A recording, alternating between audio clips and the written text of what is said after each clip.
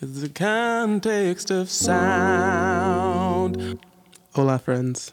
Hello, everybody. How is it going? How the F diggle digo double G Do you do? do you do today? Mm.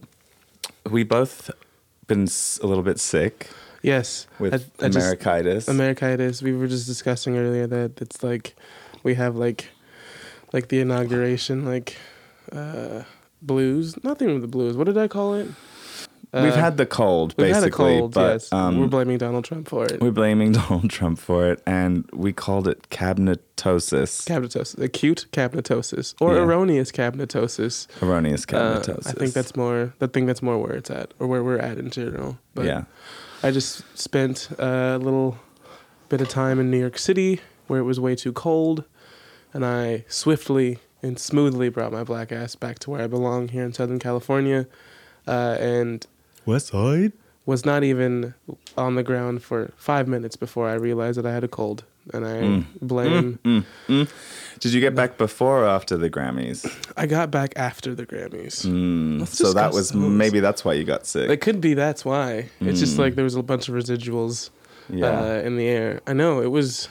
The Grammys were... I guess I haven't really watched the Grammys, watched them since Macklemore won the Best Rap Album, because I decided that was no longer an award show that represented me. Crazy.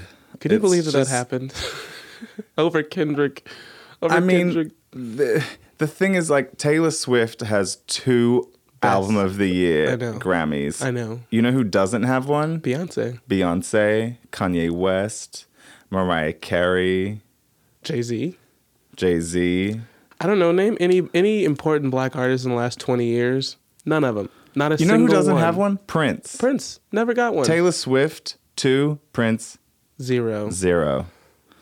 So I don't know. I mean, you know what? I was pretty jazzed when I got my Grammy nomination. Mm-hmm.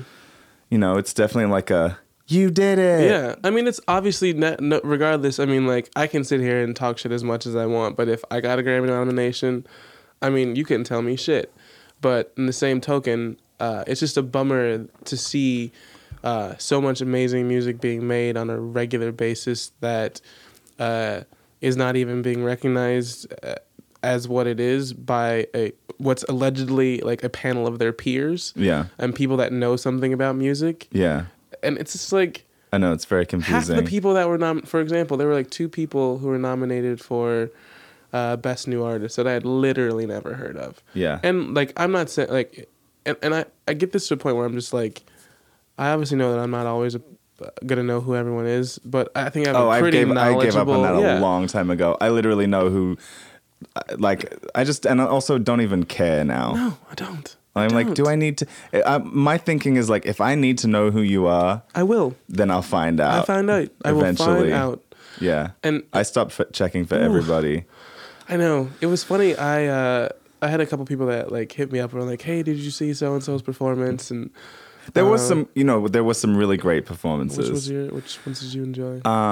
Well, Beyonce. Obviously. I mean, obviously, just duh. I didn't even have to see it to know that it was going to be good. Yeah. Just number 1 performance of the night, Beyonce. Yeah, I mean, it was incredible. Yeah, it was amazing. Beautiful, flawless, creative.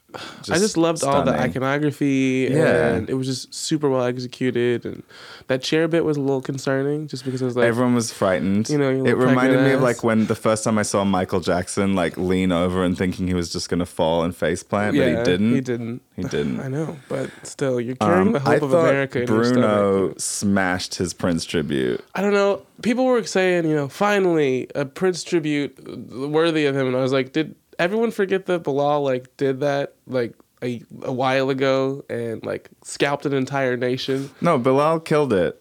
So that's not to say that Bruno didn't also. Yeah, but I was just wait a second, let's not forget that. People always forget about Bilal. I know. Bilal is amazing. He's the truth. Amazing. Just never gets enough credit. Never. There's just so many artists that don't get. We need to do a give them their propers episode.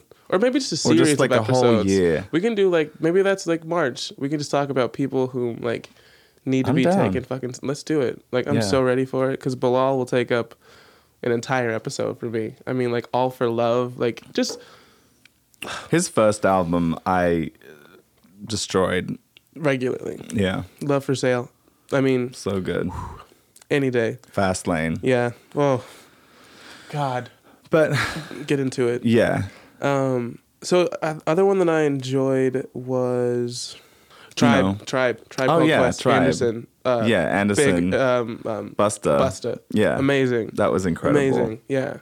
Yeah, that was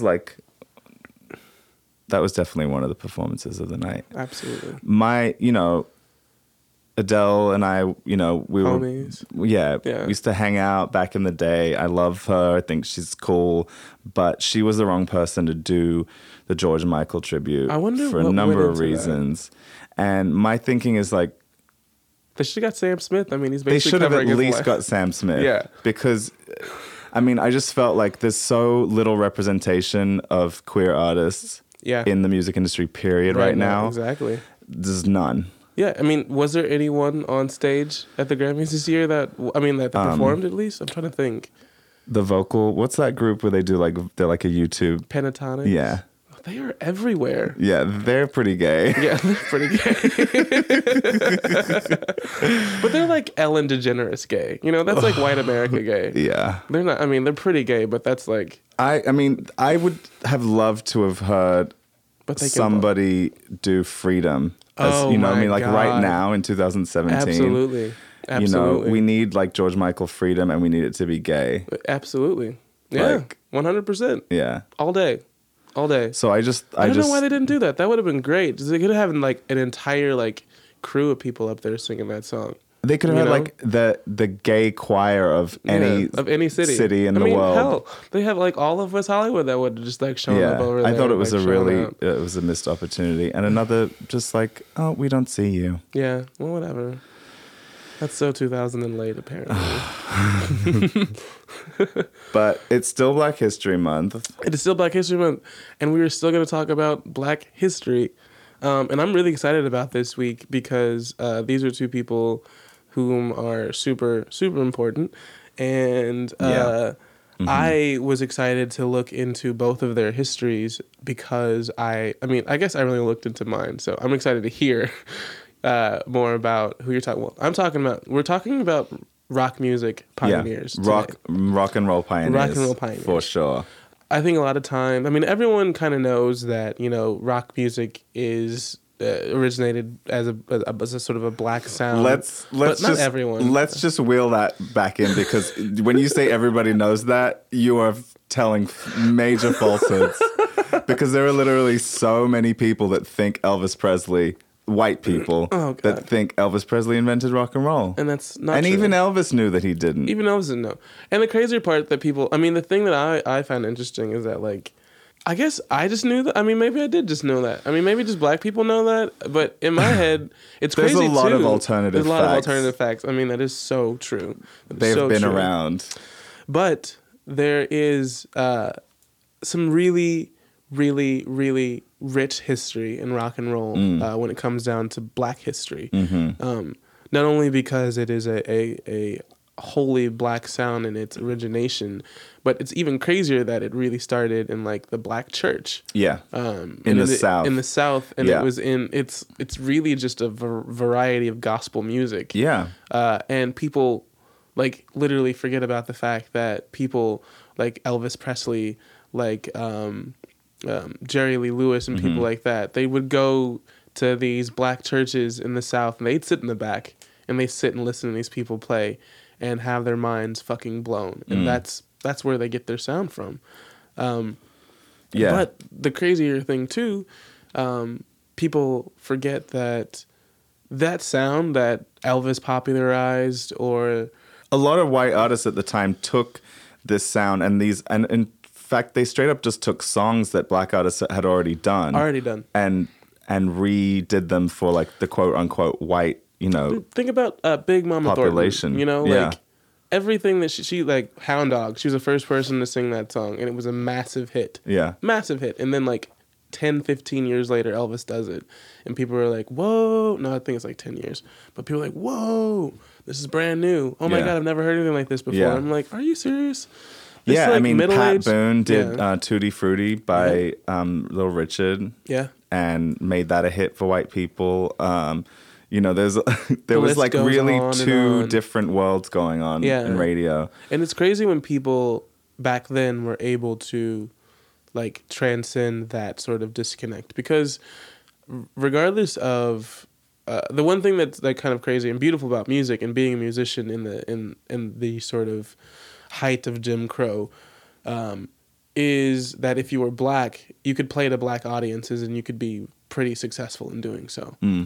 You were able to move around with some notoriety and some dignity and a certain level of security with that kind of fame. But rarely were people really able to transcend that space of just being a black artist. I mean, they started the rhythm and blues charts for Billboard, and they just call them the race charts because they're like, this is the music that black people listen to. Like, we can't even qualify them in the same as everybody else. And I mean, the ability that people like Little Richard and Sister Rosetta Tharpe, who we're talking about today. Yeah, I'm talking about Little Richard. Yeah, and I'm going into Sister Rosetta Tharpe, and they were two people who were rarely able to kind of take that success to a mainstream audience, to a white audience, and very mixed audience. Yeah, and we're able to and they commanded like the stage and the attention and the power and the fame that they had. And it wasn't that they'd never been artists that had done that before, because I mean, you think about like Billie Ella Fitzgerald, Holiday, Billie Holiday, you know, Basie, Louis Armstrong, exactly. These people reached a wide audience, but they were coming from, you know, jazz. This was like the next, you know. Then sort of came blues, which was rooted in gospel as well, and blues was sort of the evolution that led to rock and roll. Yep. The sort of the rawness and the energy and the sexuality that they spoke of. Sexuality. No, but you know, like it's real. Yeah. Like they talked and they moved. It was the first like real panty dropping music. It was. That was the shit that kids were like. That's why people got married so young back then, you know? Like, people were getting knocked up left and right because of rock and roll. I mean, it's crazy to think because, like, rock and roll was, like, a major epidemic in the United States. In the same way people looked at, like, rap music. Yeah. They're just like... It was like the devil's music. This is devil's music. You know, this is making all these teenagers get naked and touch each other's genitals. Yeah, these little Becky and Tina were starting to act crazy. Acting all fast out here in the streets. Acting all fast. How about that? Oh god. No, I mean it's funny. So I think anyways, like I was saying, I'm really excited to get into this because and I've always been a fan of Sister Rosetta Tharpe. I remember like when I first found out about her, I was 16 and I was working at this restaurant in Kansas City, and one of the girls that I worked with, she was like a blues singer. Shout outs to Jen. She's probably not listening, but whatever. I'm say hi. But Fuck you, Jen. She introduced me to like Baby Mama Thornton and also Sister Rosetta Tharpe, and I was just like, who is this lady? And I remember going online and finding some songs from her and like some videos on YouTube of her just like shredding on the guitar, and I was like, this old black lady was doing this before anybody else was.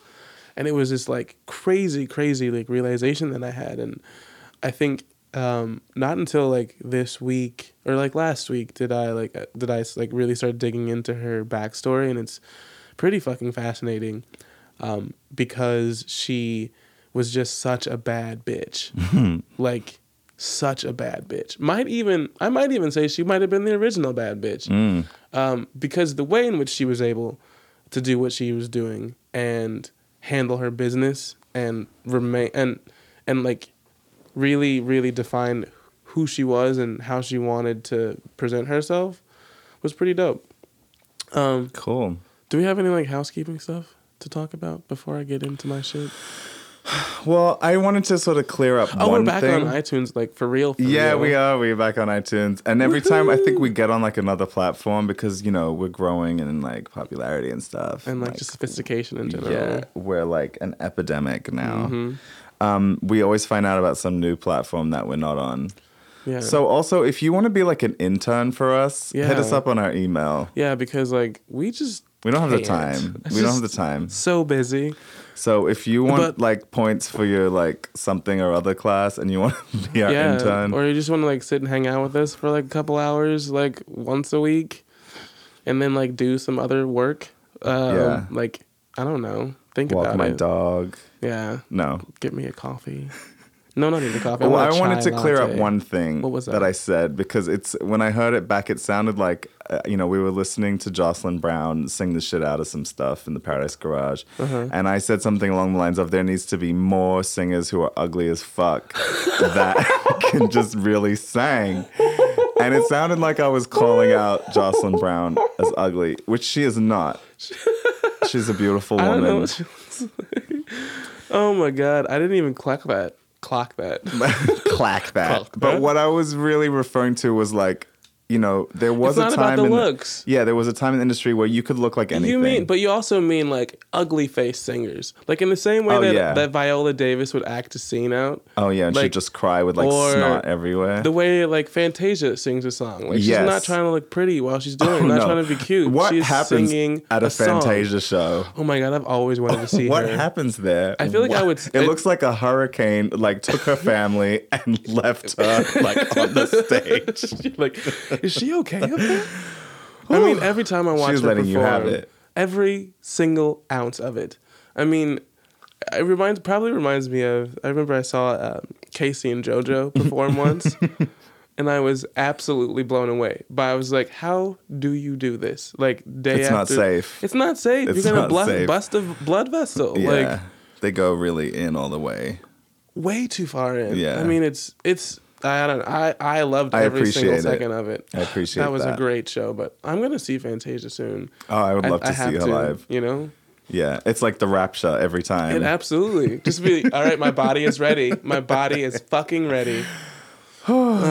Yeah, swing down low, sweet cherry. So I think that's pretty much all I wanted to clear up. All right, I don't think I have anything. I was pretty much flawless last week. So Yeah. just kidding.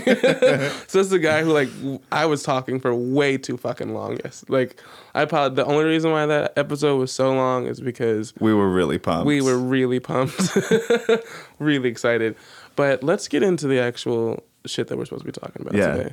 Sister Rosetta Tharpe. Sister Rosetta Tharpe and Little Richard. Little Richard. And actually, Sister Rosetta Tharpe was Little Richard's favorite singer. Yes, she went to one of his first shows as well. Yeah. Yeah. And she pulled him up on stage. Yeah.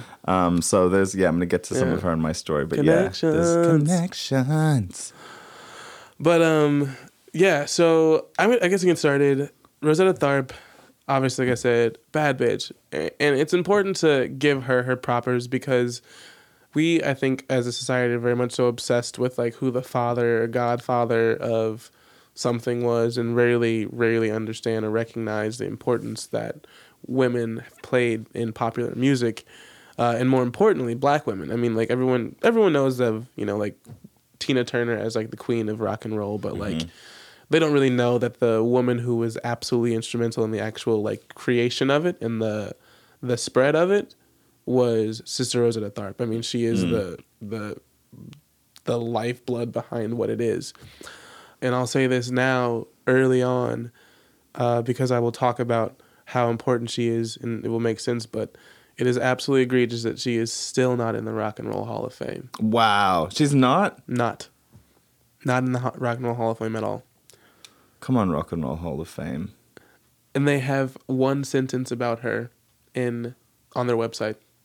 And it's just like a mention of her, and they don't even understand like that sound that she like. Let me just start with playing one thing of her on this guitar, because this happened in 1943, and this was 10 to 12 years before Elvis ever did anything. Oh, yes, oh, yes.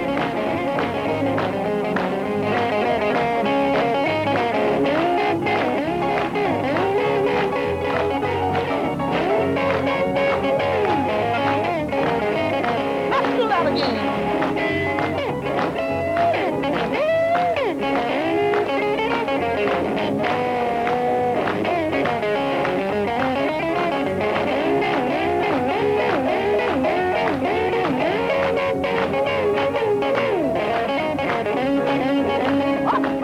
Wow. That's a middle-aged black woman 1943. shredding on an electric guitar like it's nobody's goddamn business. Yeah. That was not something that was happening in Nope. people's houses or Nope. homes. Like that was years before that was in Do the you want to mainstream. know what the number one song was? I'm just going to play a little bit of what was popular back then. This was big band I mean, it was years. still the war. It was still World War the II. Yeah, I mean, this is... That was 4 years after The Wizard of Oz came out. Yeah, I mean, this is jazz, big band years, Yeah. Tharpe through and through. Nobody even knew what rock and roll was. Rock and roll didn't even have a name back then. Yeah. Like, it wasn't even... Wow. It wasn't even a genre. And she was shredding. And she was shredding on a fucking guitar, singing gospel music. But yeah, so Sister Rosetta was born in 1915, which was 20 years before Elvis. And she could play the guitar better than anybody else could, or before, or anyone then. She was born in Arkansas. Her parents were cotton pickers, and they were also, they worked in the Church of God in Christ, which is a very, very big Pentecostal black denomination.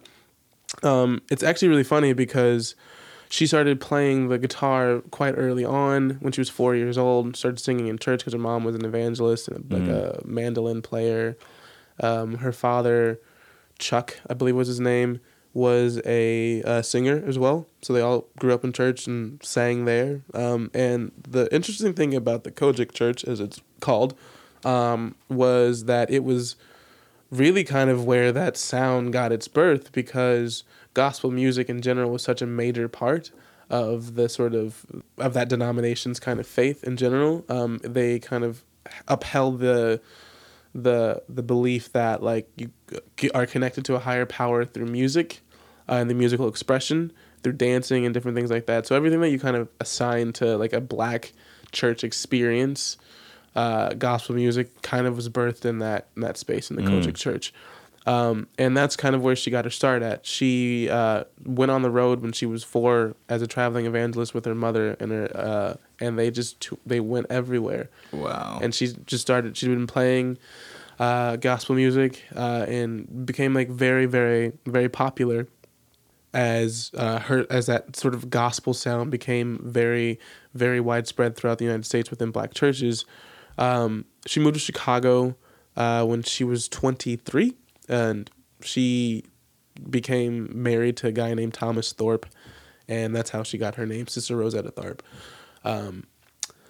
There's not really a whole lot of video or recording, obviously, from this time, because it's, like... Because we didn't have Snapchat. We didn't have Snapchat back then.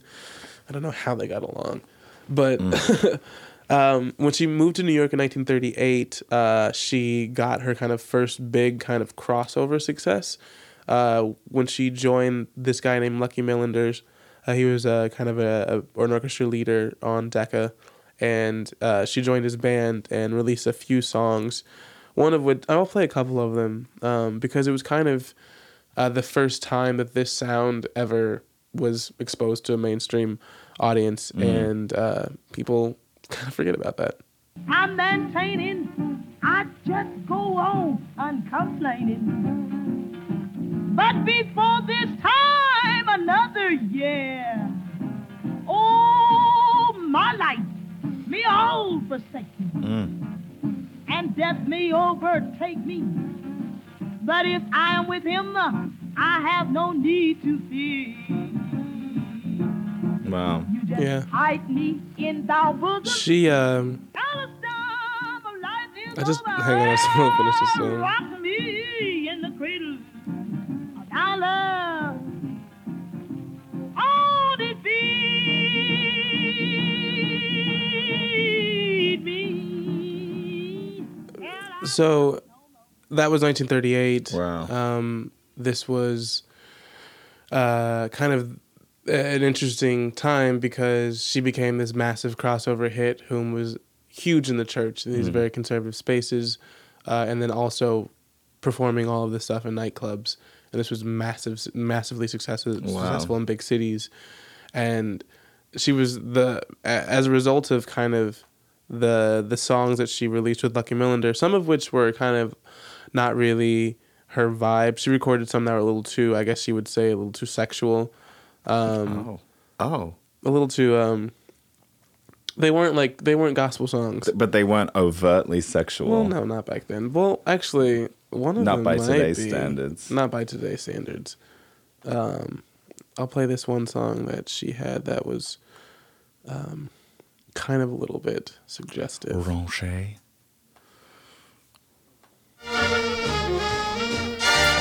It sounds raunchy already. Yeah, some really, really slutty horns. This It's is called stripper music, see? I Want a Tall Skinny Papa is the name of the tone. Welcome, Sister Rosetta Tharpe. I want a tall, skinny papa. Yeah. I want a tall, skinny papa. It's about you. I know, right? That's me. So, yeah, I mean, you can't go from talking about, wanting Christ to rock you in the bosom of his, Yeah, and then talking and then about talking you want some about tall skinny you want papa. some tall skinny papa. So I think she didn't really have a lot. That was kind of the one time in her career that she didn't have a lot of say in what she was singing because she signed a contract with Lucky. So it's the age-old tale of woman signs record contract, record company makes woman do slutty songs until she can get control of her own career. I mean, it's literally like the story of every single female artist. But what's funny is she smoothly was like, you know what, I'm not about this shit, and got out of there as soon as she could. I think she was only there for she was contracted to work with them for 3 or 4 years. And she was still very successful, obviously, whether she was in the nightclubs or in the church. Everyone loved her. She was all over America. And by the time she was 25, she was one of the most popular singers in the country. She could perform wherever she wanted, whenever she wanted, and do whatever she wanted. She worked with everybody. She was one of the very few black performers who were able to record these V discs, which were these albums that they sent over to the troops. Wow. She was one of the few people that the African American battalions got records for, and she was a massive hit in the community, massive hit. And it's really funny because she worked with a lot of white bands, and I wanted to play this little clip from an interview with a guy who was in a group called the Jordanaires, who was they were kind of like a white doo-wop group, and she had them open for her once, and it was really fun. She was more or less a pioneer in asking us to even perform with her. She called us her 4 little white babies, and I thought it was so cute that that she referred to us as that way. I thought that was something I'll never forget. And we just loved to sing with her because when she started snapping her finger, man, and started singing on a tune, you couldn't help but sing. Aww. That's them singing.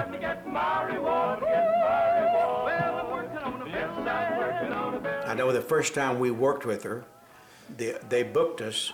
We went to the stage door, and some man came to the door, and one of us said, "Well, we are the Jordanaires," and he said, "You're the Jordanaires?" Well, he said, "This is going to be a surprise to our audience." Sister Rosetta didn't tell him that we were white. White. She booked White. us. She didn't tell him we were white. I love the way people said white back in the day. Some people in Texas still say like that. It's very white. White. White. Why am I saying what way? Oh, that's adorable. Yeah. So by that point in time, this is 40s, she's a big star, but she kind of becomes a massive, massive star in 1945 with her first big hit, her first big solo hit, because everything she had recorded up to then were kind of with groups or traveling around with the church, but her first big, massive recording hit was Strange Things Happen Every Day. Strange Things Happening Every Day. And it was actually the first gospel song on the Billboard R&B charts, and it went all the way to number 2. Wow. Let me play a little bit. So the first gospel song that crossed over into the mainstream R&B charts. on a chart, yeah.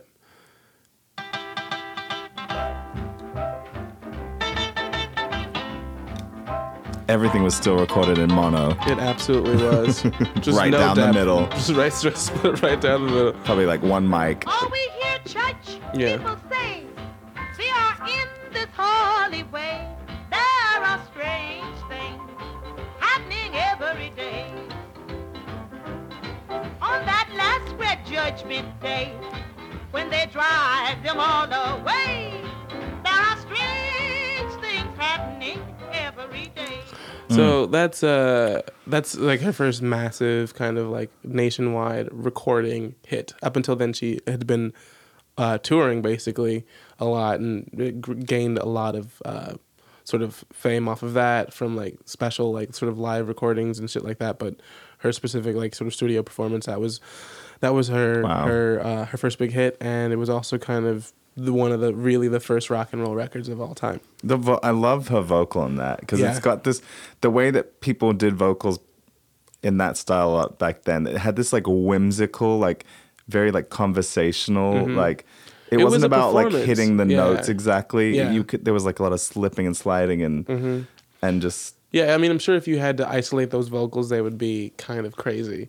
But yeah, it wasn't really about a perfect performance. It was about emotion. I mean, that is what, if you think about, that's what rock and roll is. Even Yeah, still to exactly. this day, it's still very much so about like a raw output. Like there aren't many people whom are rock and roll singers that you would say have like beautiful tone or voices. I mean, like there are some obviously, but for the most part, like you don't need to have this like classically trained voice and like perfect pitch in order to do it. It's really just about like, can you deliver these words and make me believe it, you know? yeah. And that is rock and roll. And it's funny, there's a quote that I wanted to put about that someone said about her, is that the fellas would look at her, and I don't know whether it was envy or what, but sometimes she would play rings around them. She was the only lady I knew that would pick a guitar, and the men would stand back in awe. And, yes, Sister Rosetta. you know, it's like she was that bitch, you know, like she just was.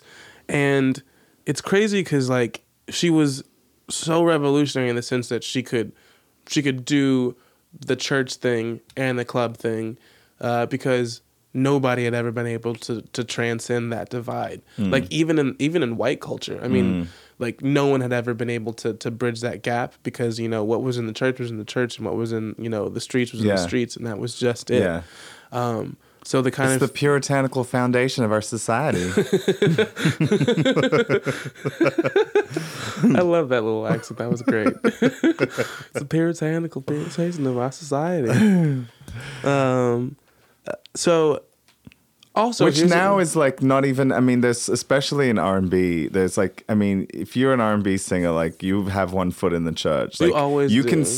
can sing some ho shit on a Monday Absolutely. and be back in church on a Sunday. Hi, K. Michelle. Hey, Tamar. Hi, just about anybody. Exactly. I mean, yeah. Fucking Kim Burrell. I mean, I guess both those feet in the church now, or in the church basement. Both those feet are in her mouth still. So here's another thing that I didn't discover until this week about Sister Rosetta Tharpe. Here's one thing. What is it? She also liked to dip her toe in a little bit of ladies. Okay. I mean, who didn't really? Exactly. Oh my God, I love it. So yeah, I mean, she Just was her toe. a few things probably. So she loved the ladies, and despite the fact that she was married, she regularly like got down in that department. And What? yeah, I mean, so she had by this time been married and divorced twice now. And here's the crazy thing: like, I didn't know so many people got divorced back in the day. Like maybe just it was in like the musical community, but like it just seemed to me like I was seeing all these people that were saying like, oh yeah, I got divorced. I mean, so for example, one of the ladies that she shacked up with was a lady named Marie Knight. Marie Knight is also a gospel singer. She originally kind of got started with Signature Records. She was a member of this group called the Sunset Four. And she got, Sister Rosetta Tharpe first found attention of her Sister Rosetta Tharpe first got attention to her at a show that she did with Mahalia Jackson. And then she heard her sing, and then she invited her out on tour. And yeah, I mean, the great thing about that I read about I feel like this is a scene out of Bessie. I know. It kind of reminds me of that scene in The Color Purple when Suge Avery and, you know, when that scene where they don't really show anything. Yeah. I want them as much as I love that movie. Ooh, you know who needs to direct like the remake of that? Ava. She just needs to direct everything. Everything. Yeah, that would be so good. Yeah, because good. I mean, we're getting totally off track, but yeah, The Color Purple was super lesy. It was the book was super lesy. Yeah, and then Steven Spielberg was like, "Let's tone down the America's not ready." Yeah, I mean, and that it was just such a cop out. God, the '80s were they were almost cool. Yeah. But anyhow, so these two are dope because they could travel themselves and they were their own band. Because Marie played the piano and percussion. Marie was her lady love. I'll play a song that the two of them did. Oh, okay. But they were real badass because she was... Scissor sisters, never know how much I kissed you. Love it.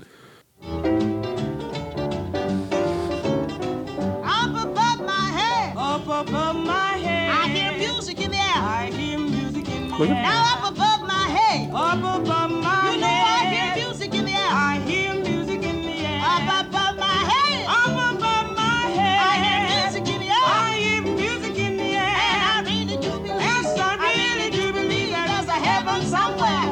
Heaven somewhere. Up above my head. Up above my head. I see trouble in the air. I see trouble in the air. Up above my head. Up above my head. I see trouble in the air. I see trouble in the air. Up above my head. Up above my head. I see trouble in the air. I see trouble in the air. I really do believe. Yes, I really do believe there's a heaven somewhere. Heaven somewhere. Now that's how you sing a goddamn song. In case you were wondering. I mean, wow, that's cool. You know? Yeah. So those two went on tour for a while. They were just killing it, touring around, playing their music. Like I said, they were kind of their own band because Marie played the piano and percussion, and Rosetta held it down also on the piano and the guitar. So they supported themselves. They didn't need anybody to go with them. Yeah. Which was literally unheard of for any woman at that point in time. This is, again, like I said, in the late 40s. There was no one doing this. Specifically, no women doing this. And yeah, I mean, women weren't even in the workplace. No, they were barely there. They're barely there. Yeah. And she's commanding stages and has legions of fans. And she's super wealthy, very famous. She had become so popular by the end of the 40s that, well, let me backtrack real quick. Her affair with Marie ended in the late 40s because Marie's two children were killed in an accident, and she went home to deal with that because she didn't want to be on the road, obviously. And what kind of an accident? I think it was a car accident. But by that point in time, Rosetta had become a big deal, and she ended up staging her own wedding to this random dude. She put on a wedding at a baseball stadium in Washington, D.C. What? Yeah, and it was entirely sold out. It was a ceremony / concert. She could get tickets to her wedding. She got married. She got married, and they had a concert afterwards, and it was sold out. Shredding on an electric guitar in a big ass white wedding dress, and on like home field on a home plate, just going nuts. And just her recording of her wedding was a #1 hit. That's how extra she was. Oh my God. She was just like, it would probably behoove me to get married. So if I'm going to get married, I'm going to get married the way I want to. And she was just kind of over the top. She was the original Kim Kardashian. She absolutely was. She was like, I'm going to sell tickets to this wedding. She sure did. She got that money, diversified that portfolio. You know what I'm saying? She stayed paid. Mama stayed paid. You know what I'm saying? And her wedding was on the cover of Ebony magazine and everything else. But it's crazy because another story was said that there's a biographer named Gail Ward who wrote a book about Sister Rosetta Tharpe. I cannot remember the name of the book. It's like Sister Rosetta Tharpe, like the unknown queen of rock and roll or some shit like that. Look it up. Gail Ward. I'll post it on Twitter or something. But she found some of the singers, contemporaries that were like that were down to like talk about some of her like sexual shenanigans and stuff like that. Off the record though. Obviously. Off the record, but on tape. Obviously. But one of the musicians that she knew claimed to like find Rosetta in bed with two ladies during her honeymoon tour, which was a tour that she did after her wedding. So these gentlemen were probably just beards. Oh, absolutely. I mean, yeah. I'm going to read this excerpt from the book that I found to be really great and pretty powerful about Rosetta and like why the way in which she handled her sexuality, because she wasn't necessarily like quiet about it, was said that the circulation of this in the lore indicated that the gospel world had its own legends of outlaw identities and behaviors, of sissy men and bulldagger women, of philandering evangelists and pilfering prophets, of hypocrites who boozed up backstage before singing in front of the curtain about the virtues of holy living. For homosexuals in her audience, rumors about Rosetta's sexuality might have been liberating, an invitation to look for telltale signs of affirmation of their own veiled existence. And wow. Like that, there's a lot of through lines with Little Richard as well. I know. Yeah, it's crazy. And that's always something that, you know, I grew up in the church. Me too. And you did, and so did a lot of homosexuals. Yeah, a lot of queer people in general. Yeah. Yeah, and there was definitely like this sort of, it's a bit of like a don't ask, don't tell scenario. I mean, think about like James Cleveland, for example, like whom was like the biggest star of gospel music in America for, you know, the 60s, 70s, 80s, who ended up dying of AIDS. And it was looked at in this shameful sense in general. And still a lot of people like to brush him out of gospel history and don't give him the propers that he's due, because he was this closeted queer man in an industry, and specifically in a genre that did not support it, and it's a real bummer because the gospel music is comprised of so many queer people whom like every single choir director. Oh gosh, I mean, I don't want to say that, but. Let's go for like 7 out of 10. 7 out of 10 for sure. I'll give you that one. But yeah, I mean, it's just a bummer because the amount of music and joy that they have been able to provide millions of people whom struggled for just freedom for so many years it's kind of goes unnoticed, and it's a real shame that like even to this day. It's still not celebrated. And I think that's a challenge for everybody, to be less of a piece of shit and be more loving and act in love and speak in love and be in love. But, you know, whatever. Hold your breath. I know. Anyhow, so she, like I said, became this gigantic deal. By the 50s, which is when white people found rock music and obviously took it. Raped and pillaged it. So late 50s roll around, or the mid 50s roll around, she kind of wanes in popularity in the United States because R&B and country are becoming a bigger thing, and rock and roll became this like thing that like young white kids liked. And I think maybe the work that people like Rosetta did to kind of make that sound more popular in a mainstream secular sense kind of moved black people away from it. But meanwhile, whilst white people are going nuts for Elvis and people like that in the late 50s, Rosetta, like people in the UK... the UK will always... They'll always see people. Yeah. They're like, oh, they're done with you over there? Oh, well, we still love you. Yeah. And so they were like, instead of, you know, like the youngsters in America being like, you know, oh my God, who's Elvis? they were like, who was Elvis listening to? Because, you know, they were smarter than that and just realized that they didn't come up with this shit. Yeah. So in the 60s, she becomes like a big deal in Europe and in the UK, and she kind of is able to have a second birth of her career there. There's one particular performance which is the first time I ever saw Sister Rosetta Tharpe, was the first video that I ever saw of her. And I'm going to play it right now. And the people are so sweet to stay here. And I come in on let me tell you what I come in on. This is her in 1964. She's, you know, around 45, 50 years old by this point in time, and still killing it.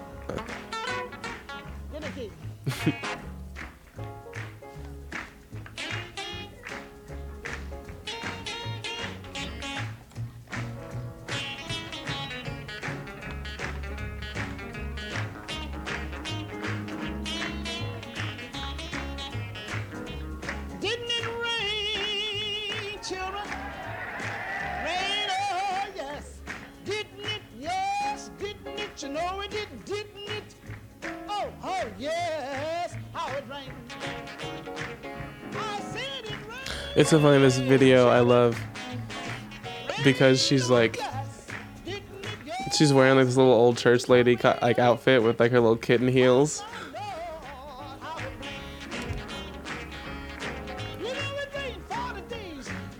She sure is. She's wearing like a house coat. She really is. She just looks like somebody's grandma who's got like lots of treats in her bra. Wow. She really has commanded that guitar. Oh, she does. Yeah. It's crazy to see, like, it's rare that you see a woman, even to this day, which is kind of a bummer, on like a popular stage play guitar the way she did. Like, just it's an extension of her arm, and it's crazy because she was just the first person who ever did that, male or female, to like command a guitar in the way like she did. Like no one had done that before. She like woman handled that guitar. She did. She woman handled that guitar. I mean, I've just seeing that performance, and it just had me thinking about Alabama Shakes a lot. Yeah. And I think like, oh my Brittany gosh, she must Howard, have been just, like, such a huge influence on her. It's crazy. I was looking up to see if I could find any interviews that Brittany Howard might have said about that. I mean, I read that she had said that she was an influence, but it's so crazy because they bring that up because I remember the first time I heard Alabama Shakes, that's the first thing I thought was like, oh my God, I have not heard a woman do this or seen a woman do this. Guttural, that like, guttural just thing. Deep. Like, yeah. I remember when I saw so them good. Tour for their last record, Sound and Color. Such a great album. Unbelievable album. Unbelievable. If you're not gotten into it, do it. Oh my God. It really is. It really is just like. I heard her, and I hadn't listened to it yet, and I went to go see the show because with that band in particular, I just think they're just way better to experience live. Yeah. I've never seen them live, but I imagine that they would be. Oh my God. Yeah. They're so good. I'm missing out. They have this song called I'm in Over My Head. Mm-hmm. And that is the closest thing to like a religious experience that music has given me in a long time. And I still remember it because I was like, this is how music is supposed to make you feel. Like to see somebody like perform something that you feel something so strongly that you're like, they mean every single fucking word they're saying right now. That was her. And then that was Sister Rosetta Tharpe too. And it's a rare find to have that nowadays. And it's crazy because, you know, like in general, rock and roll has got a history of a lot of diverse people, but it's usually very much so focused on men, usually white, almost always heterosexual. Yeah. And they don't really make much room for women or for queer people or for, you know, people like Sister Rosetta. Rock and roll is or was what now EDM has become. Absolutely.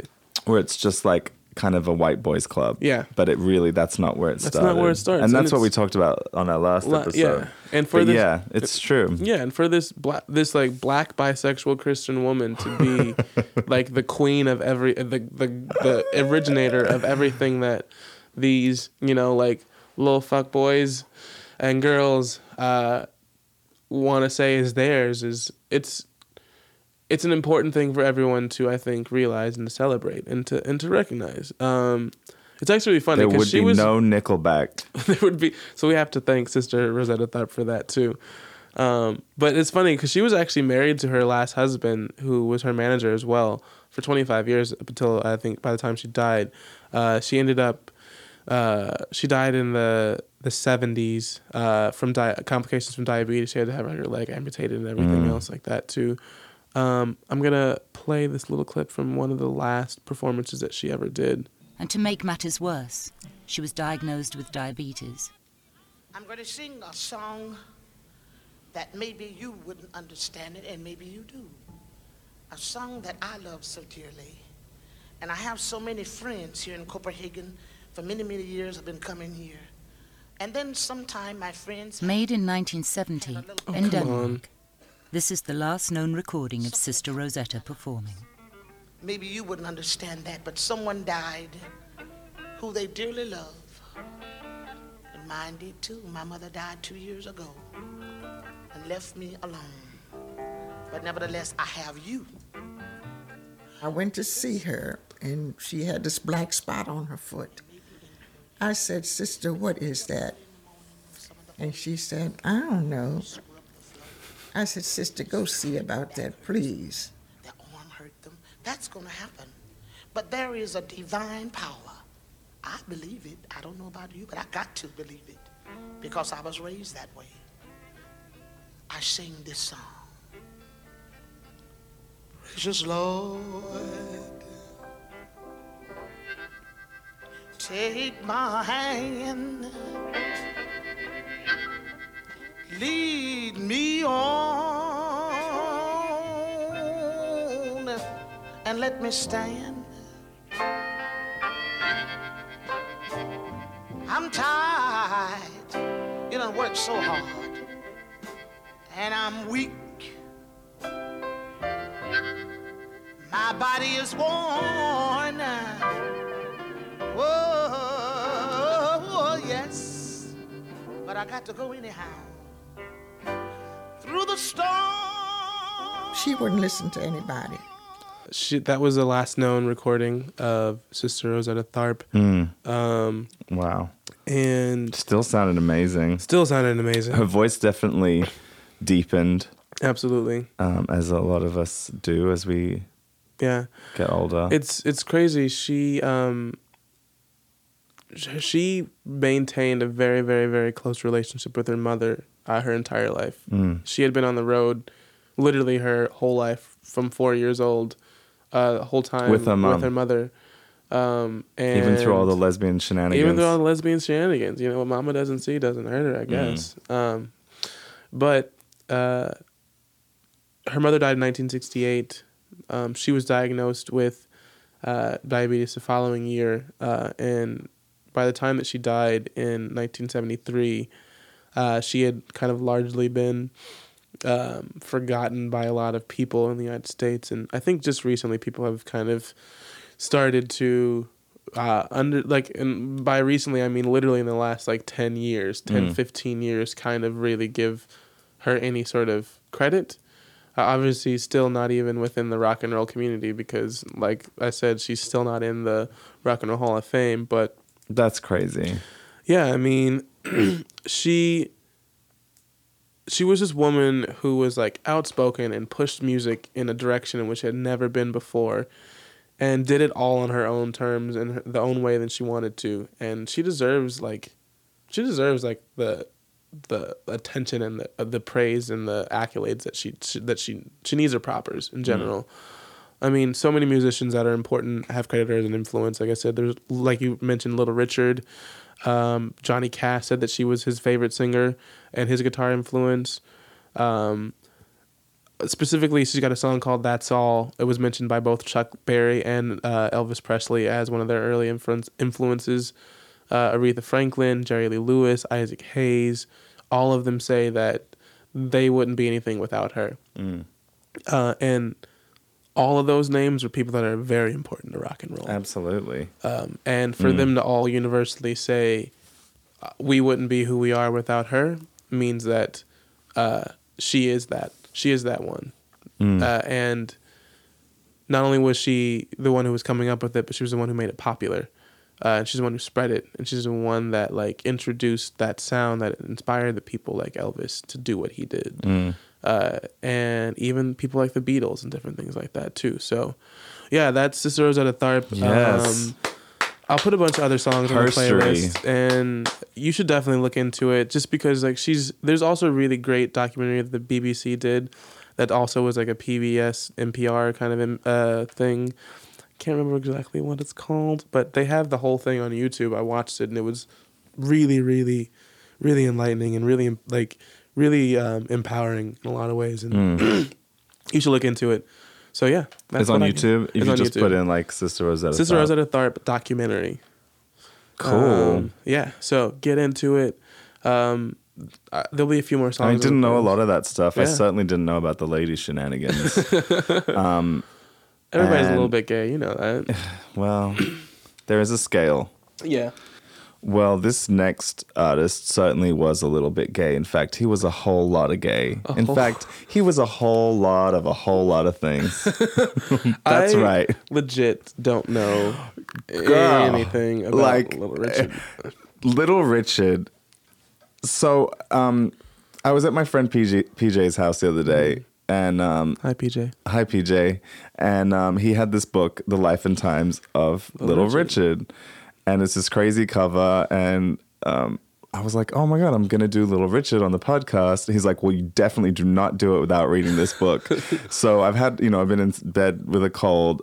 I could not put this book down. It is it's literally the craziest book I have ever read in my life. Yeah, Sam sent me. You sent me this like an this excerpt? screenshot, and I was literally on the phone with somebody, and I was reading it, and I was like, what the fuck? Like, I mean, what? It's just like the book is so Bananas. crazy. It's like it's a biography, and it's a Did he do? Is it autobiography or it's a fully what's the word? Not licensed, but it's like an authorized biography. So, okay. And most of it is just like tape recordings, like transcripts of him, of course, and then it's tied together with most of it is just him talking and saying outrageous things, just totally over the top. This was like his Mariah Carey miniseries. It's way crazier than that. Like, okay, let's get into it. So Little Richard is known as the godfather of rock and roll. But as we know, like he came out like after, Sister Rosetta Tharpe and even other people. But, like I said, she was his favorite singer. Yeah. Well, she was around before rock and roll was even a thing. She was, yeah. Like he was more so instrumental. Like when it was like the jumping off. When it was like, this is what this sound is. Yeah. So this Little Richard is most famously known for Tutti Frutti. Obviously. Womp bom balloon bom bom bom bom tutti frutti on route. Tutti frutti on route. Tutti frutti on route. Tutti frutti on route. Tutti frutti on route. Oh, womp bom balloon bom bom bom bom. I got a girl named Sue. She knows just what to do. I got a girl named Sue. She knows just what to do. To the east, she rock to the west, but she's the gal that I love best. So, I don't. What exactly is Tutti Frutti? I will get to that. Okay. There is a whole story about that. Okay, yeah. I'm excited to know more. But what I want to say about Little Richard before I get into like his life is that he's one of the absolute most influential artists of all time 100%. in our time. Yeah. And there would be absolutely no Beatles without him. There would be no Rolling Stones. There would be no Elvis. There would be no Prince. There would be no rock Michael and roll. Jackson. There would be There none. would be no Lady Gaga. Nope. Little Richard was the first recording artist ever to use strobe lights What? on stage. No way. And like flashing lights. Yeah. He was the first one to do like a fucking light show. Wow. Like Daft Punk would Wouldn't not be a thing. exist without All Little of your Richard. faves would not be a thing. They'd be nowhere. Like it'd be like in Back to the Future when they would just like dissolve Yeah. in the photograph. That's exactly what would happen. They just wouldn't be If here. Little Richard wasn't born. If his gay ass wasn't prancing all over that goddamn stage. Yeah, I mean he was just so flamboyant and such like a huge character, and so he was actually one of the first people inducted into the Rock and Roll Hall of Fame Yes. when it started in 1986. He's received a Lifetime Achievement Award from the Recording Academy, also known as the Grammys. The whammies, more like it. He was born. Okay. That was a bad Which one. also, David Bowie just won his first Grammy. Are you shitting me? His first ever Grammy, And he- posthumously. Oh my god. I know. Why does anybody still pay attention to this fucking award? Man, you don't even give. I'm sorry. Let's talk about Little Richard. We still do. I don't still know do. why. Little Richard was born in Macomb, Georgia, like in the deep South. Like this is about an hour from Atlanta and an hour from Alabama. So he was born in 1932.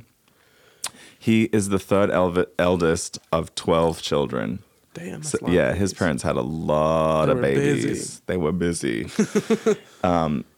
His dad was a moonshine bootleg Bootlegger, salesman. Yeah. But he grew up in a super religious family from the church as well. Like his mother was a preacher, his cousin was a preacher, and his uncle was a preacher. So he grew up, very much involved in the church and started singing in the church when he was a kid. His name was actually Ricardo Wayne, Ricardo Wayne. but they fucked up the birth certificate. and they just call him Richard. So that became his name. Why not? He was an extremely mischievous child. Obviously. Yeah. Like the shenanigans, just Endless. Like I want to encourage everybody, if nothing else, because there's so much in his life to go into. Like it's just like even his Wikipedia page is just like so long. Yeah. Because there were so many things that happened and so many like important moments. But so if you take anything from this, please pick up this book. Life and and just Times get of your Little entire Richard? life. You will just be gagging the whole time. You won't be able to put it down. I haven't finished it, by the way. Yeah. But Yeah. I just couldn't put it down. Yeah. I need to read it. You really do. Yeah. Everybody needs to read it. Right. And John. Oh my Paul god. McCartney. No. John Waters. John Waters. He just. I was doing like a pencil mustache. John Waters. I'll get to John Waters later too because he's part of the story. But he said it. John Waters said it's the craziest, most shocking autobiography he's ever read. and you know John, he's crazy. No, he'd be reading some nasty shit. He's read some nasty ass shit. So yeah, I just encourage everyone to read it. It's just crazy. But he talks about as a child, like shitting in jars and hiding them in his mother's cupboards. He would poop in a box and give it to the old lady down the street and then run around the corner. And he said like, I brought you a gift. And he would wrap it up all nice in a bow and then run around the corner to hear her reaction. What a little fucking He was such a little dipshit. But also like that kind of thing with like, what do they call it? Like scatological. Scat play? Yeah. It's very common amongst children that are like sexually abused. Really? Yeah, it's very, very common. Wow, I did not know So, and also like in his story, there's a lot of like very, very weird sexual things that took place. So I'm thinking maybe something like that is part of his story. Probably. He was very, very effeminate. Oh, he was born with one leg that was shorter than the other. Now it all makes sense. And so he used to get teased a lot and made fun of. He was called faggot, sissy, you know, you name it. You name it. You name it. Sissy, fag. No, let's not. Yeah, queer. Yeah. And he used to like hang out with a bunch of like, you know, as a teenager, like sissy boys in the neighborhood in Macon, Georgia. And Georgia, by the way, there's a lot of gays in Georgia. Oh, I mean, has anyone ever been to Atlanta? Yeah, Atlanta is gay. It's gayer than It's LA. real gay. Which is like pretty, I mean, LA's pretty gay. But LA's very like white gay. It is very white gay. Atlanta has a lot more black gays. That is true. It's a whole different turn up down there. Yeah. And a lot of church gays. A lot of them. A lot of of choir church directors. gays, yeah. A lot of choir directors. But so he was kind of in like used to run around with all these gay kids in the neighborhood, and they would kind of like, I wouldn't use the word prostitution, But yes, but yes, prostitution. that. He said that like these white dudes used to roll up in their cars and like ask them for blowjobs. He also talked about in this book about women like kind of raping him as a child, like adult, you know, grown women. Yeah. So there's a lot of crazy sexual stuff in this book that's going on that he's very, very transparent about. Yeah. This book is like the opposite of R. Kelly's Solar Coaster book, where he just talks about nothing that anyone's interested in. Yeah. You're like, this is like the way too much information. all in the tea. Yeah. So when did this book come out? In 1984 or 1987. Wow. Like in the 80s. So he was having a lot of problems at home and school, and he ended up dropping out and joining like a traveling medicine show. What does that mean? So you know those dudes back in the day that used to like ride into town on a wagon and like sell snake oil? Yeah. So little Richard left I think he was a teenager, and he left his little life and joined Dr. Hudson's medicine show in 1948, traveling around. So he would have been 14 years old, and he was singing on that tour, and he sang. I don't have the recording of him singing it because I don't know that one exists. I'm pretty sure it doesn't. But this is the song by B.B. King called Caledonia. So he was on the road singing this song. Very much in the time of blues. Yeah.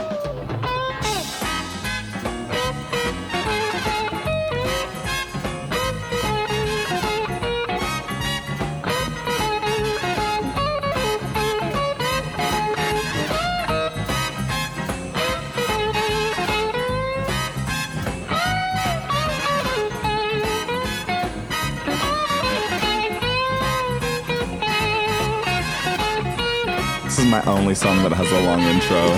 Really? Walking with my babe, she got great big feet. Long, lean, and Lincoln ain't had nothing to eat, but she's my baby. And I love her just the same. I just wanted to give you a taste of the song. That recording's from like 2000 and something, so it's not indicative of records from that time. R.I.P. to BB. R.I.P. BB. R.I.P. BB. R.I.P. BB. He said it was like the first secular R&B song he learned to play. So then he started traveling around and touring with other people. He joined Buster Brown's orchestra, and that was when he first started using the name Little Richard. And here's a little taste of Buster Brown. The song's called Fannie Mae. And no, it's not about your mortgage. Or your vagina.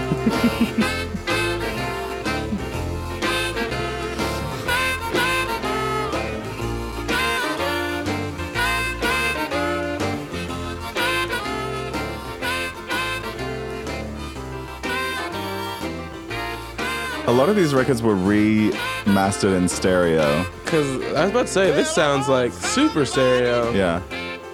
Tell me what's wrong with me. I want somebody. Tell me what's wrong with me.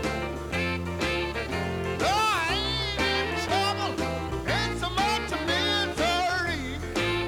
So that's who he was on tour with. Yeah. Then in 1950, he began performing. Did not know any of this stuff. He started touring with these like kind of folly groups as a drag performer named Princess Lavone. Like, can you even believe it? Are you for real? Do they have photos of this? They don't have any of the. Well, basically, his whole life he was in drag. The man wore more makeup than like just about anybody else. Anybody nowadays. But yeah, he was a drag. He was on tour singing blues and gospel and stuff, but dressed up in drag. Way to go. And because of his one short leg, he couldn't really he didn't know how to walk in heels. And especially because he had one short leg, they would prop him up dressed in drag and then open the curtain. So he would never walk. It's kind of like a Mariah Carey show. You never see them walk in heels. Oh my gosh. I mean, how short was this leg? Well, I guess later in life, I mean, I'm only assuming this, that he had some sort of like lift put in. Yeah. I really can't say. I'm still trying to find this Princess Lavone shit. It's Lavone. Of course it is. Of course it is. Yeah, I mean, I had no idea. Also, he talks about going to Atlanta. Mm-hmm. There's read this fucking book, everybody. Just go and get it. Get into it. You will not be disappointed. He talks about in 1950 going to Atlanta and hanging out with all the sissies, and he said all the homosexuals. Also, he said, no one is born gay. It's contagious.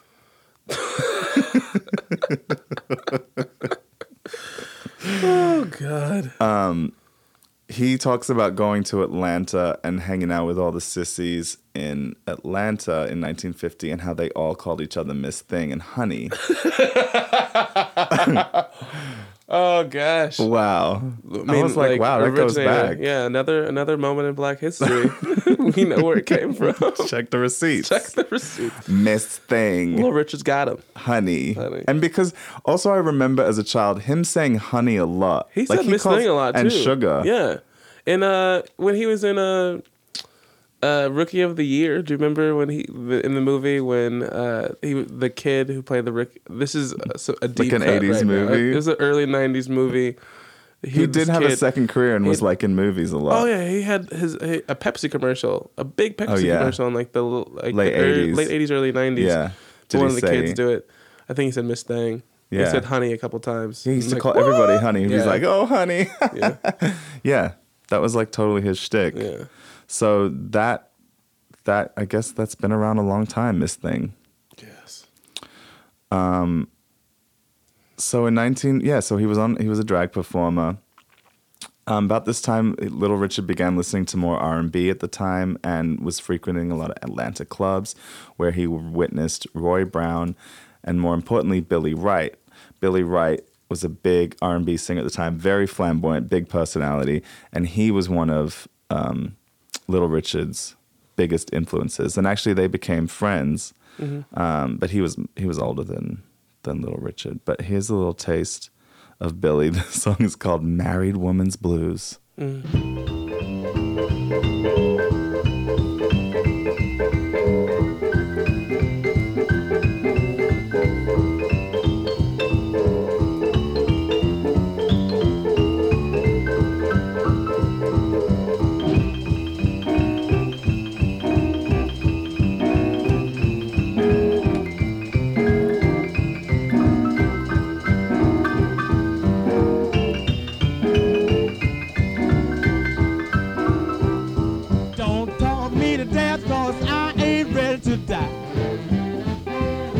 Don't talk me to death, cause I ain't ready to die.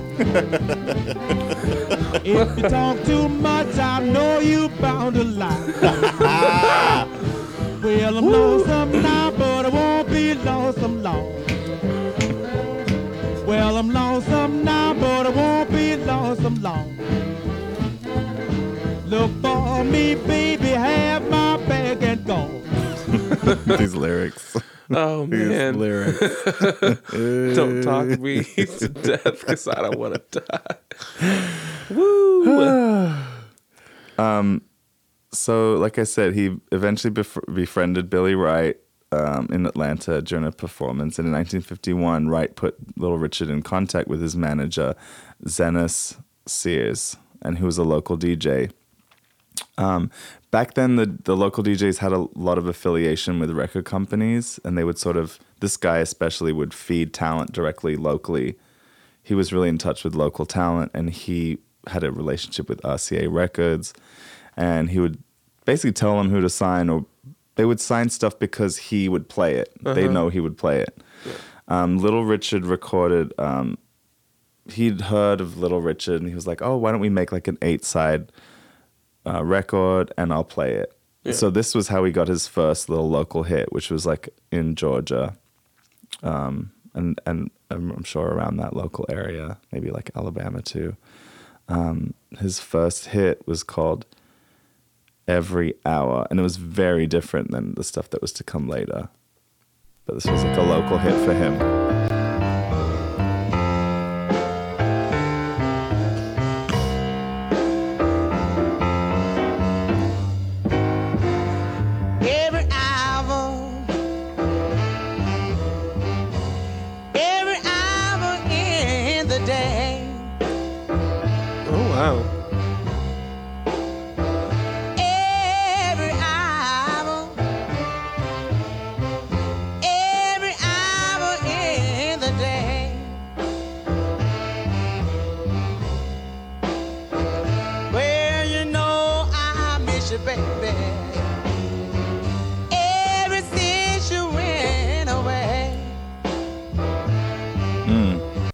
And he was very famous for like his kind of high voice. Yeah, that's pretty kind of like middle register for him. Yeah. Like, and really slow. Yeah, and very slow. Yeah. This was, like I said before, which I didn't say, but like I would have said if I had said, this was before really rock and roll. Yeah. It was still kind of R&B time and tempo.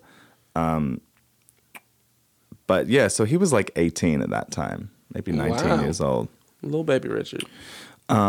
They started, that got a lot of play on the radio and was a local hit, but then nothing else really caught on from that recording session. And so they ended up, RCA Records dropped him probably like about a year after that, in 1952. The rest of the record was like failing, and he wasn't really getting a follow-up. So and then at this time also his father was killed in a confrontation outside of the club. Yeah, he was shot.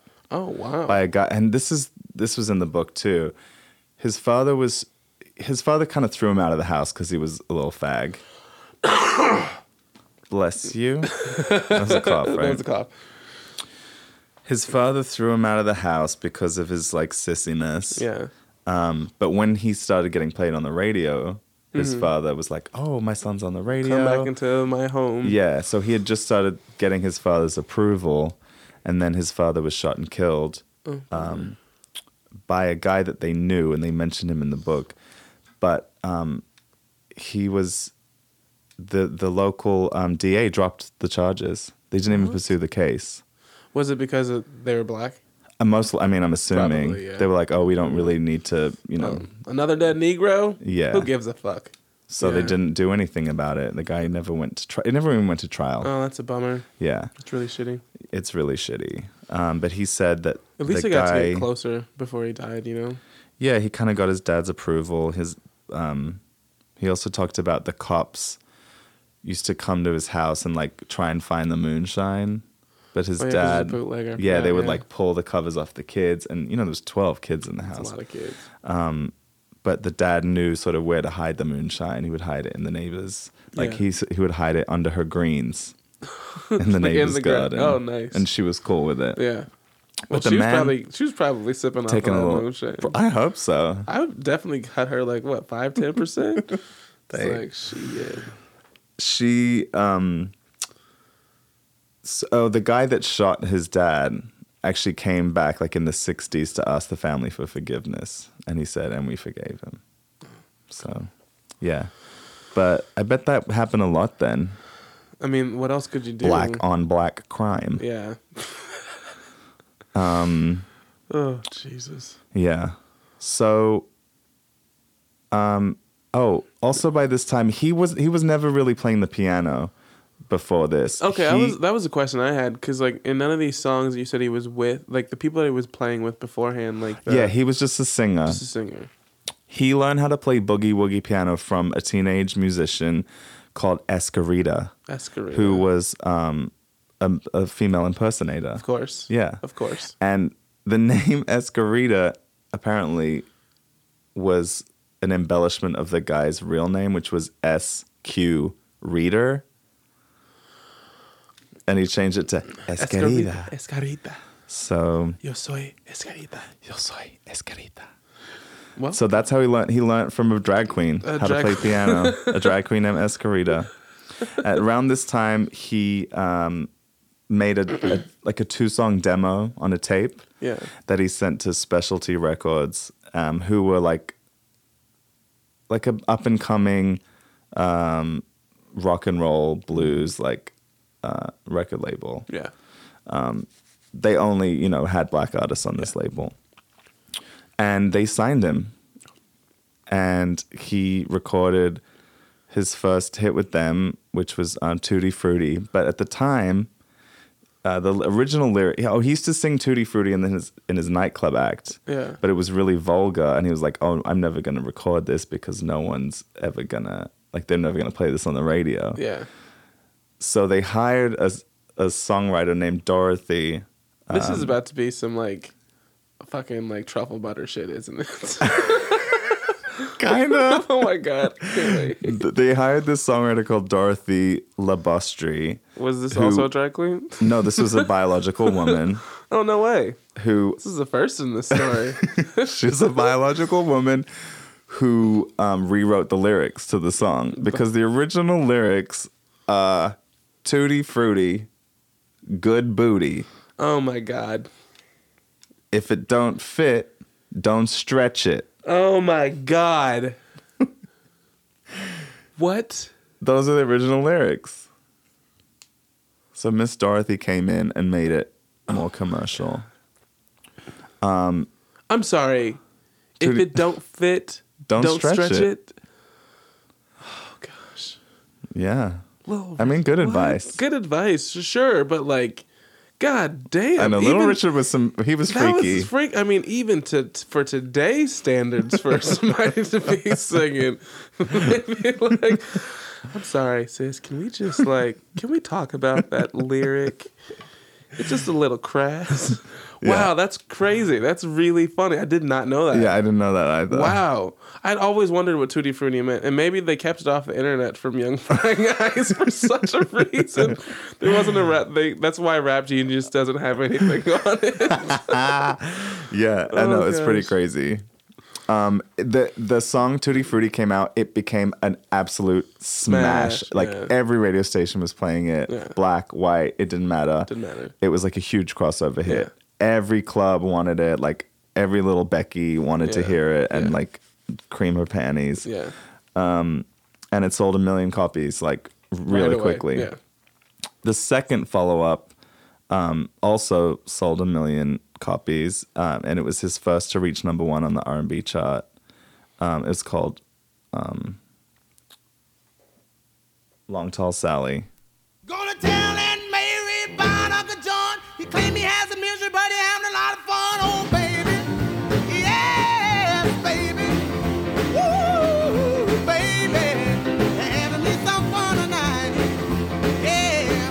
Well, Long Tall Sally, she built a speech, she got everything that Uncle John need. Oh, baby. Yes, baby. Woo, baby. Having me some fun tonight. Yeah. Well, I saw Uncle John with bald head Sally. He saw Aunt Mary come in and he ducked back in the alley. Oh, baby. Yes, baby. Woo, baby. Having me some fun tonight. Yeah. I just feel like I can't even. Now I just question every lyric I've ever heard. I'm sitting here thinking, what who is is Sally? Who what is Sally? Is Sally? Especially this bald-headed Sally that he mentioned. Sally, and who is she to you? Who is Sally, and who is she to you? Exactly. I want answers. Yeah. I know. That's it's just such a good crazy. song, though. I mean, that's a like- great song, and that's also one of his like most recognizable songs. But like, no one hollered on a track like that, you Yeah. know? Like that's just, it's just funny. Like when you compare people like Little Richard or Sister to people earlier than that, like the Ellas and the Billies and the Louis Armstrongs, like they all had a little bit of soul, but like nobody like was, they were trained spitting vocalists and just yeah. These were scratching like, up. Yeah, they were just screaming. Yeah, they were screaming. And it's crazy because that just kind of captures this like post World War II like youthful like the world is ours kind of vigor and this energy that everyone kind of had. Yeah. It was a whole new sound. A whole new sound. I mean, imagine before that, like the way people were sort of dancing in clubs was very like just sort of slowly two-stepping around, like an arm on the shoulder, an arm on the waist. You learned how to dance. It was like that was exactly it was. Yeah. It was a process. There was a mechanics to it. Yeah, and there was certain like there was a certain decorum and like manners and like certain things you did not do in public, especially in white nightclubs. Absolutely. But it's crazy because like to that comparison, for people like Little Richard, whom grew up in the church singing there, where there was this freedom of movement and expression when it came down to music and that type of energy and that kind of just like do what your body tells you, the spirit of that music and letting that be like manifested within you physically, like that is what the heart of rock and roll is. It is just that kind of freedom to just like go nuts, and like feel your body, Yeah, absolutely. But yeah, so this is what started that craze of like people swinging and like swing dancing. Yeah. Oh, absolutely. Yeah. The album, the first record he did with Specialty Records, had 9 hits on it. 9 hits in the U.S. and 5 in Britain. And most of his early recordings actually inspired covers by, there was Pat Boone, who did Tutti Frutti and like had a huge hit with that for white people. Elvis Presley and Bill Haley, they were all covering Little Richard songs from this album. His success made him a millionaire, and in 1956 he moved to Los Angeles and bought himself a big mansion on the west side. Of course. He was living it up. He had a fierce Cadillac or something. Oh, he absolutely did. It was probably like fluffy. It had like some like really nice shag carpeting. Yeah. And also we haven't really talked about his style too, because we like haven't even touched on that. I mean, no one had his style anything like him. No one had colors. No one was wearing color like that. Yeah. Nobody. He had like falsies on his eyelashes. He had like penciled in brows. Never had a like an unbeat face. Oh, he was not once. Beat the house down. Down several floors, several stories. Yeah. I mean, just like had a. And the makeup brand that he wore was actually called like Pancake 32 or something like that. I don't think anyone actually knows what Little Richard's actual skin tone is. I don't think I've seen it before. I mean, he's got like that strong kind of like Nestle chocolate milk complexion, and then like a really crispy charcoaled on eyebrow. Yeah, strong brow. That what's that Maybelline mascara with the pink and green? Just a strong brow, a strong lash, a pencil thin mustache, tiny little skinny ass mustache, and just beat down. And also, let's not forget to talk about just the glorious press and curl that man rocked on a regular. He had a huge hair pump. stayed laid. Not once was it not. Yeah. I was, when you were talking about Princess Lavon, I was just trying to find photos of her. Did you find any? I did find one. No. I did. Oh my God, Princess Lavon. And I was just like, God damn, his hair was always kind of nuts. Yeah, his hair was crazy. And he always, he was like famous for wearing like beautiful, oh my God.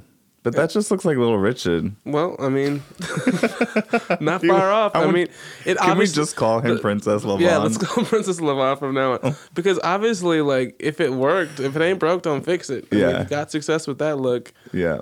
Oh, there's another one of Princess Lavon. I mean, there was no one that looked like that. Yeah.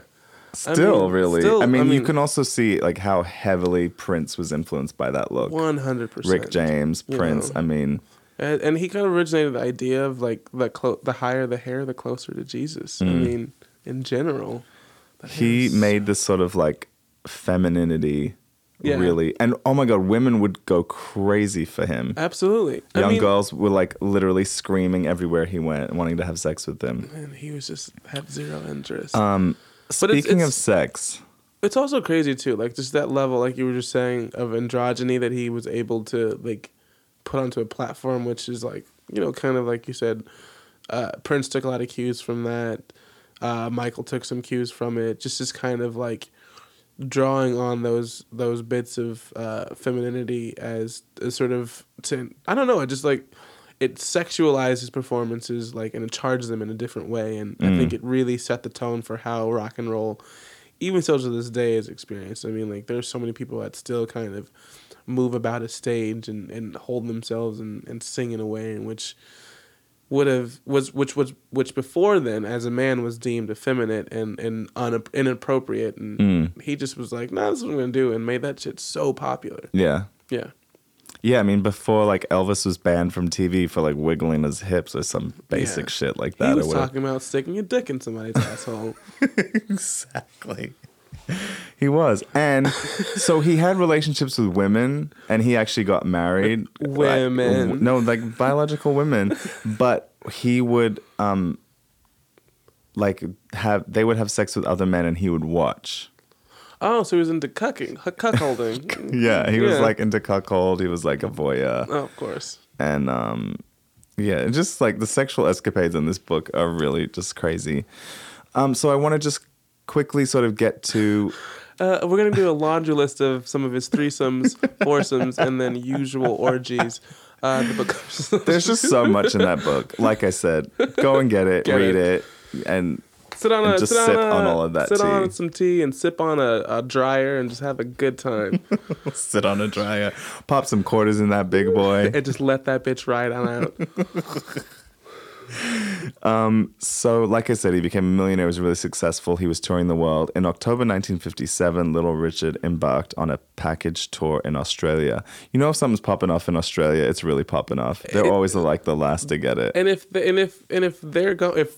on it, then it's on and it's good. Exactly. Even still, vice versa too. If something comes over from Australia to the States, you know it's probably going to be pretty good. That's true. I mean, in recent years, there's been a big Australian music renaissance. Another story for another time. Yeah, there's a lot of great Australian music. Yeah.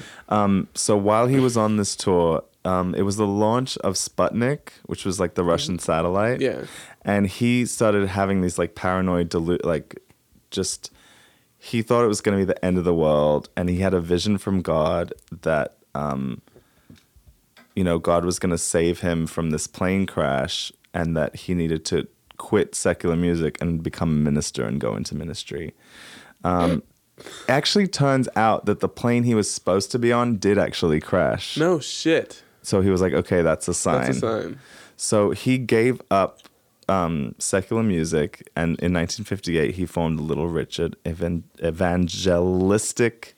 Let me start that again. In 1958 he formed Little Richard Evangelistic Team, traveling across the country to preach. So he'd completely given up rock and roll sex shit. Yeah.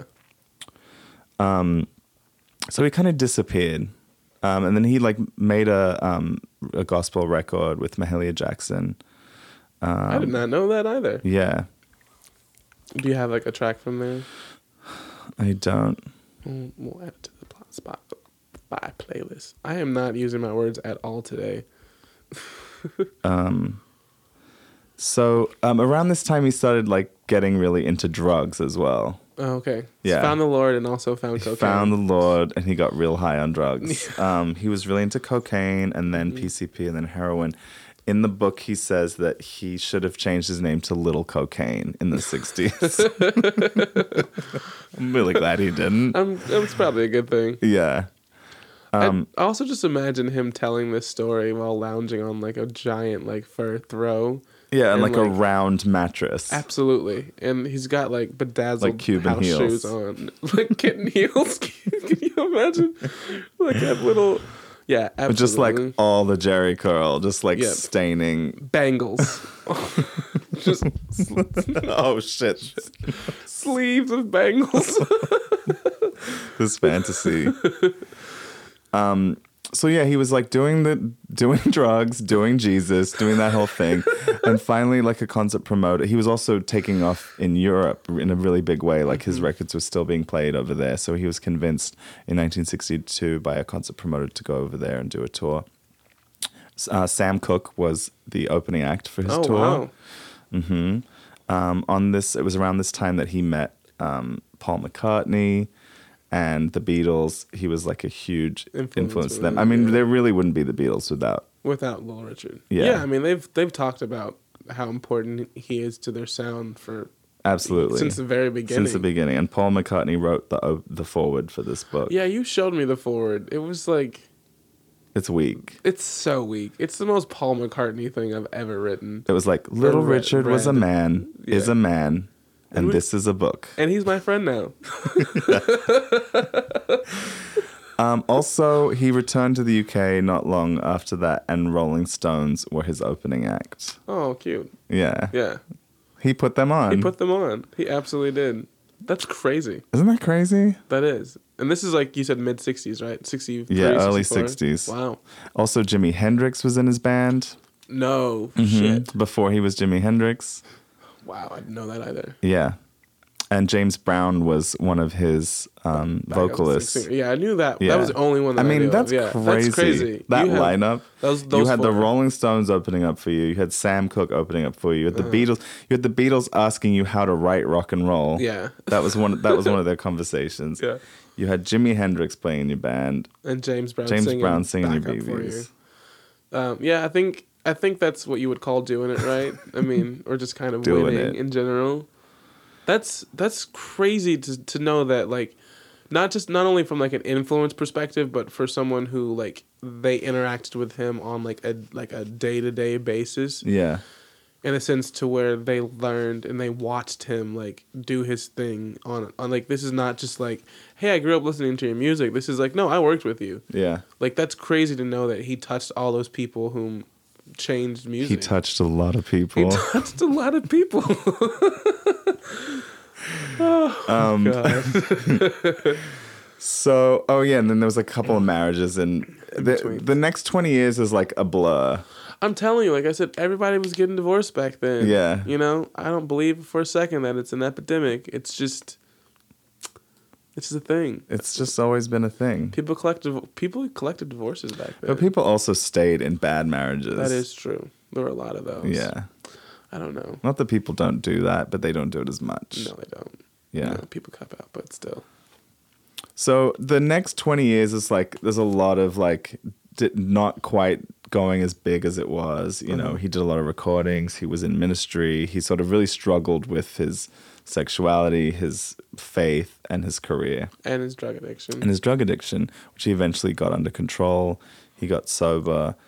And he had like a really big comeback in the 80s, which is, you know, obviously like the stuff that we know more of, like late 80s, the early 90s, like Little Richard stuff.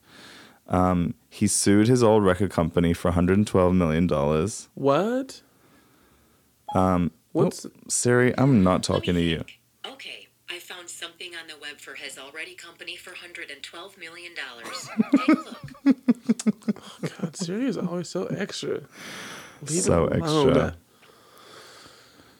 She heard sued and she thought I was calling her name. And then when this book was published, it like relaunched his career. People became really obsessed with him. He started touring again in Europe. No way. Yeah, and then he started getting cast in like films and TV shows. Rookie of the Year. This was the first thing I think he did was in a film was Down and Out in Beverly Hills, which is a great movie if you've never seen it. It's got Bette Midler in it. It's a hoot. He wrote a song for this film that was like one of his comebacks. It's called Great Gosh Almighty, It's a Matter of Time.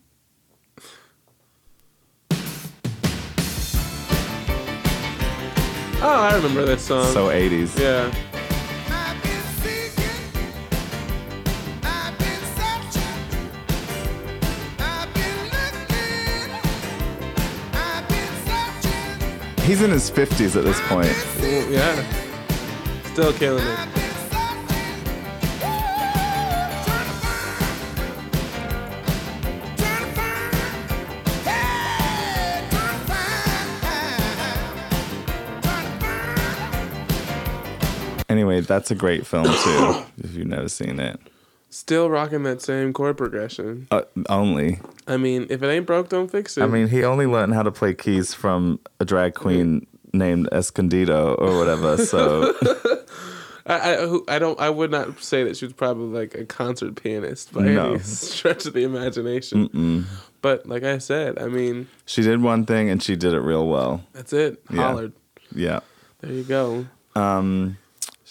Little Richard's still alive. Very much so. He's 84. I We was- don't know where he is. Yeah, if anyone knows where to locate Little Richard, please let us know. If anyone has any information leading to the whereabouts of Little Richard, Yep, he's beat in the face and he's about 5'9". 5'9", tall hair probably.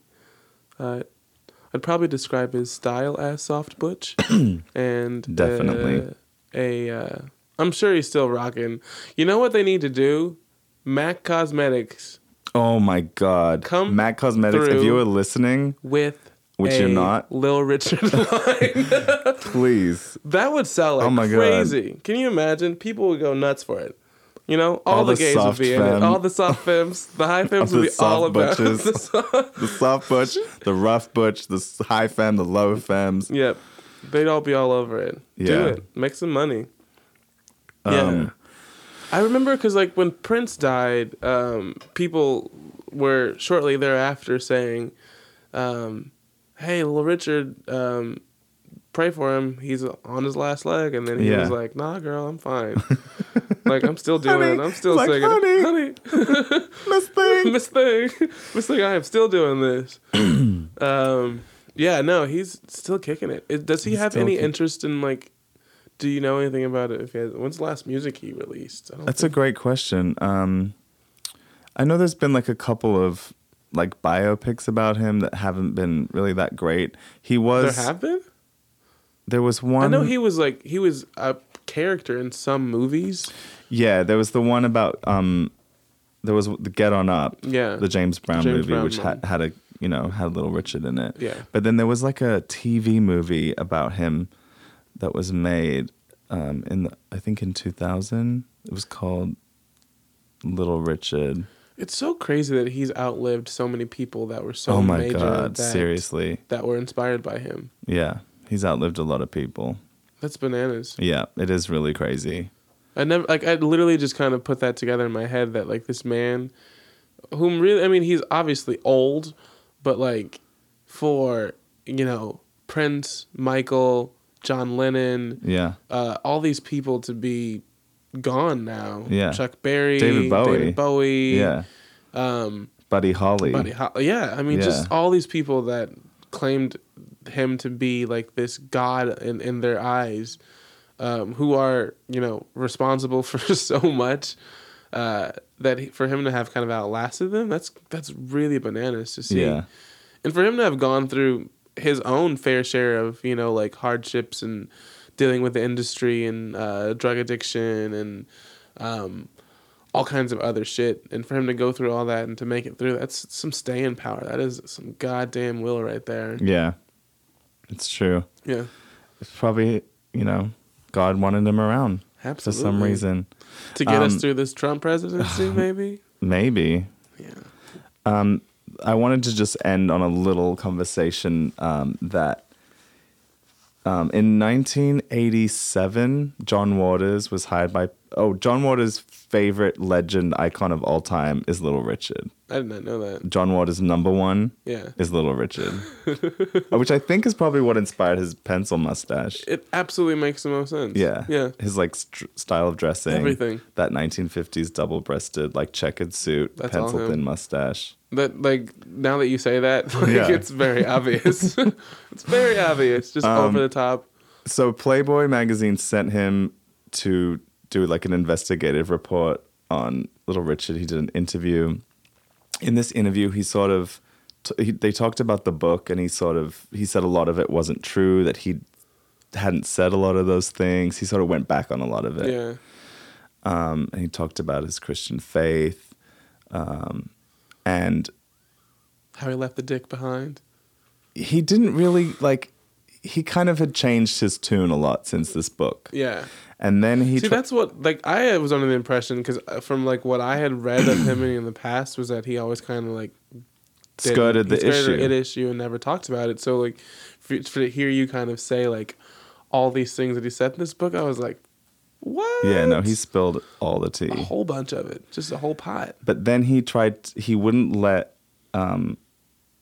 John Waters leave until he'd signed like basically a clause saying that Little Richard and his people had final say over anything that was printed in the article. Uh-huh.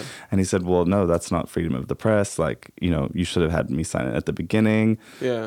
That's not how this works. Yeah. John refused to sign it. They wouldn't let him leave. They almost got into like a fist fight. It was like a whole thing. A whole thing. They had his lawyer on the phone. John was like, I'm not signing this. Yeah. And Little Richard was like throwing tantrums. Eventually, they sort of made peace and ended up giving him like a signed copy of the book. Cute. But yeah, it was crazy. They got into it. Yeah. Oh man. So Little Richard, is he still so much more? He's still doing his church thing, or? I really don't know a ton about what he's doing now. So, we already talked about if someone knows the whereabouts or the happenings of one Little Richard. I feel like we could do like a whole follow-up. Where could he be? I don't know. I don't know. But yeah, so that's pretty much it. Woohoo! That was great, actually. Like I think I learned a lot today. I learned a lot, definitely. And it's great because like we said, these two are just massive influences, and so vital in the fabric of American music, and not just American music but global music, because so much of what we appreciate in not just rock and roll but in gospel and in just blues in and culture in performance. General. Yeah, I mean, like you were saying, from the lights, the stage shows. Yeah, I mean, no one had used like stuff. strobe lights on stage before Little Richard. Like, these are showmen, like, yeah, and they're super, super important. And I think it's important specifically for anyone that considers themselves to be a musician or an artist or a singer or a performer of any sort to study these people, because when you're able to kind of see where it all started and where it became what it is now, I think the idea of innovation becomes, or the ability to innovate becomes way more realistic for someone to achieve when you understand like where something came from and how it grew. Like in your appreciation of music, just learning more about these people and getting into their catalog. I don't know. I think you find something about your own history in the process of doing so. Yeah. So I agree. Yeah. So hopefully you've learned something. Hopefully you've enjoyed it. If you have any like suggestions, like I said, rate, review, subscribe. If you have corrections, you can email us. Yeah. At contextofsound@gmail.com.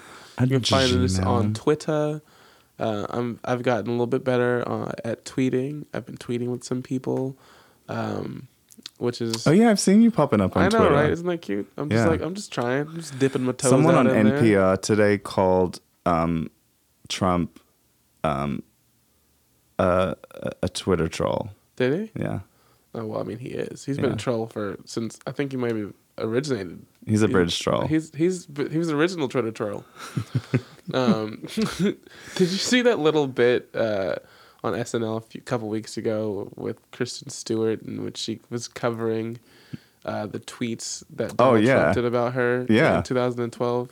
Oh, SNL has been so They have good. been on point this season. I mean, whenever this country's in the dumps, SNL gets real good. They do. I mean, they've been killing it, but it's just funny because you're like, man, this dude is on one. You know what? We're gonna get through one next week. Not a single Trump comment will be uttered. I can promise you that. Let's do it. We're gonna try goals. Anyways, goals. Hashtag blessed. Hashtag blessed. Hashtag pioneers in rock and roll. Hashtag Black History Month. I'm in over my head. Over my head. I'm in over my head. Over my head. Science. They explain it to me. There's no joy I can take with knowing what's waiting here for now, but not for long. Well, will my mind slip away? Explain that to me, 'cause I'm in over my head. Loving so deeply, I'm in over my head. I'm in over my head. Loving so deeply, I'm in over my head. Loving so deeply, I'm in over my head. Loving so deeply, I'm in over my head. Loving so deeply, I'm in over my head. There's still people out here doing things that are great. Woo! God damn, I said God damn. All right, you guys, have a great week. Have a great week. Stay blessed, stay encouraged, and more importantly, stay up. Stay woke. Bye.